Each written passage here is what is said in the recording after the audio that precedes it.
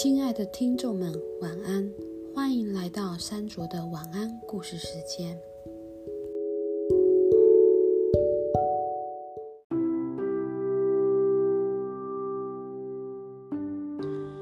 丑小鸭。乡下的小溪边，一只母鸭正在孵蛋，满心期待着孩子们出生。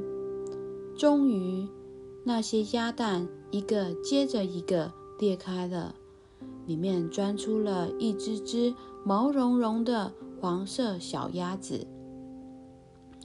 你们都出来了吧？鸭妈妈问。咦，这颗最大的蛋怎么没有动静呢？鸭妈妈只好无奈地继续孵着唯一还没有裂开的蛋。过了好久，那颗最大的蛋终于啪一声裂开了，从里面钻出来一只又大又丑、长着一身灰绒毛的小鸭子。怎么这么大啊？该不会是火鸡的孩子吧？而且还长得这么丑，完全不像我其他的孩子。鸭妈妈惊讶地看着丑小鸭说：对了，让它到水里试一试就知道了。鸭妈妈自言自语着。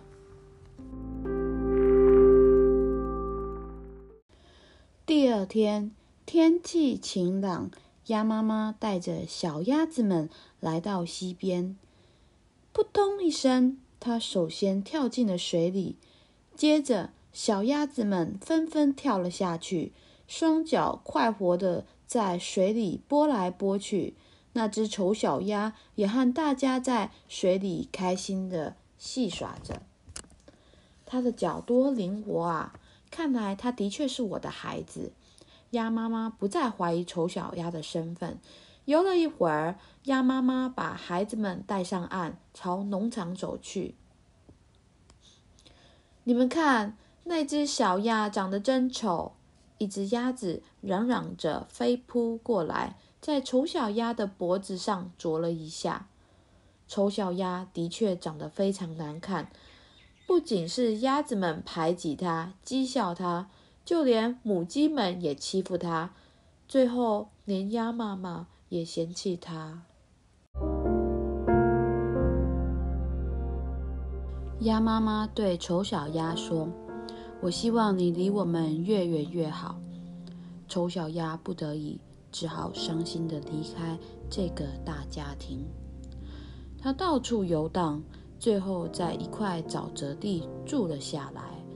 丑小鸭觉得外面的生活比农场里自在多了。可是有一天，它听到砰砰一阵枪响，两只在空中飞的野雁随即落进了芦苇丛里，鲜血把一旁的河水染得通红。原来有人在沼泽里打猎，丑小鸭吓坏了，躲在草丛里不停发抖。不一会儿，一条猎狗向这边跑过来，丑小鸭以为大难临头了，可是当猎狗看到丑小鸭后，却扭头跑开，完全不想攻击它。可能是我太丑了，所以连猎狗都不想咬我。想到这里，丑小鸭伤心的几乎要掉下眼泪。这里太危险了，猎人一走，丑小鸭立刻停止伤心的情绪，恢复了理智，赶紧离开沼泽地，向远处的牧场跑去。天黑时，丑小鸭来到一座简陋的农场小屋前。屋子里有一个老婆婆，还有一只猫和一只母鸡，他们都注意到了这只来历不明的小鸭子。运气真不错，这只鸭子说不定会下蛋，这样我就有鸭蛋可以吃了。老婆婆开心地盘算着。于是老婆婆把丑小鸭留下来，不过猫和母鸡却总是捉弄它。丑小鸭觉得住在这里被欺负的实在太委屈了，他不想忍受这种生活，没多久就离开了这个家。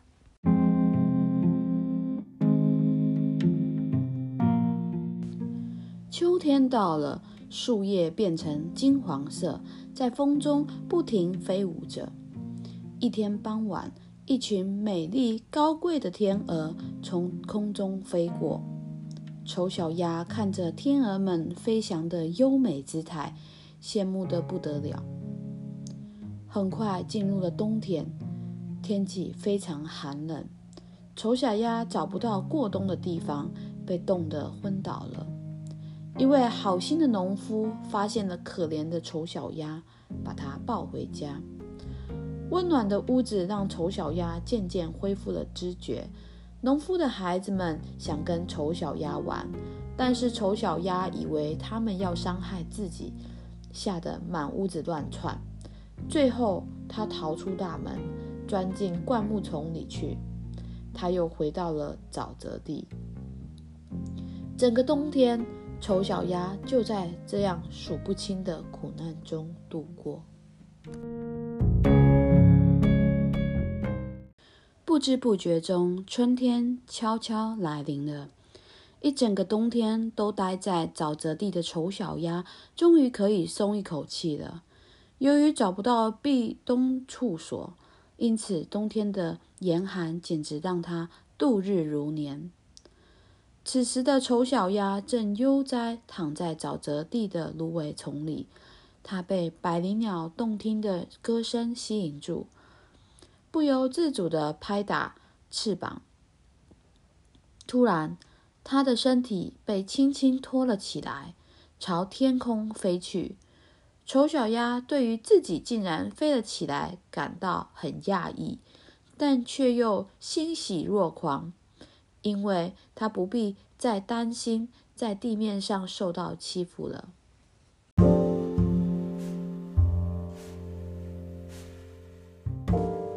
它飞进一座大花园，苹果树开满了花，又长又绿的柳条垂到蜿蜒的小溪流上。这里的景色太漂亮了，就像人间天堂。还有3只美丽的天鹅正优雅地在溪边游来游去。我想和那些高贵的天鹅在一起，即使他们嫌弃我丑也没关系，被嫌弃比被欺负好太多了。丑小鸭喃喃说着。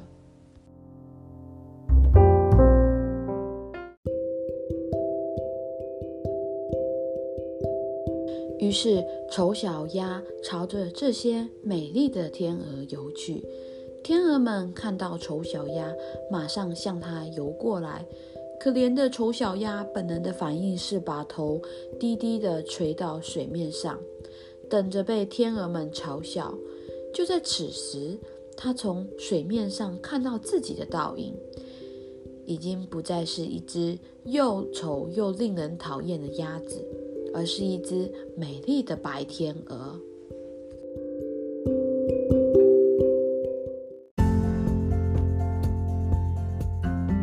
丑小鸭非常高兴，原来自己是一只高贵的天鹅，同时它也明白了，只要你是天鹅蛋，就算生在农场里也没有什么关系。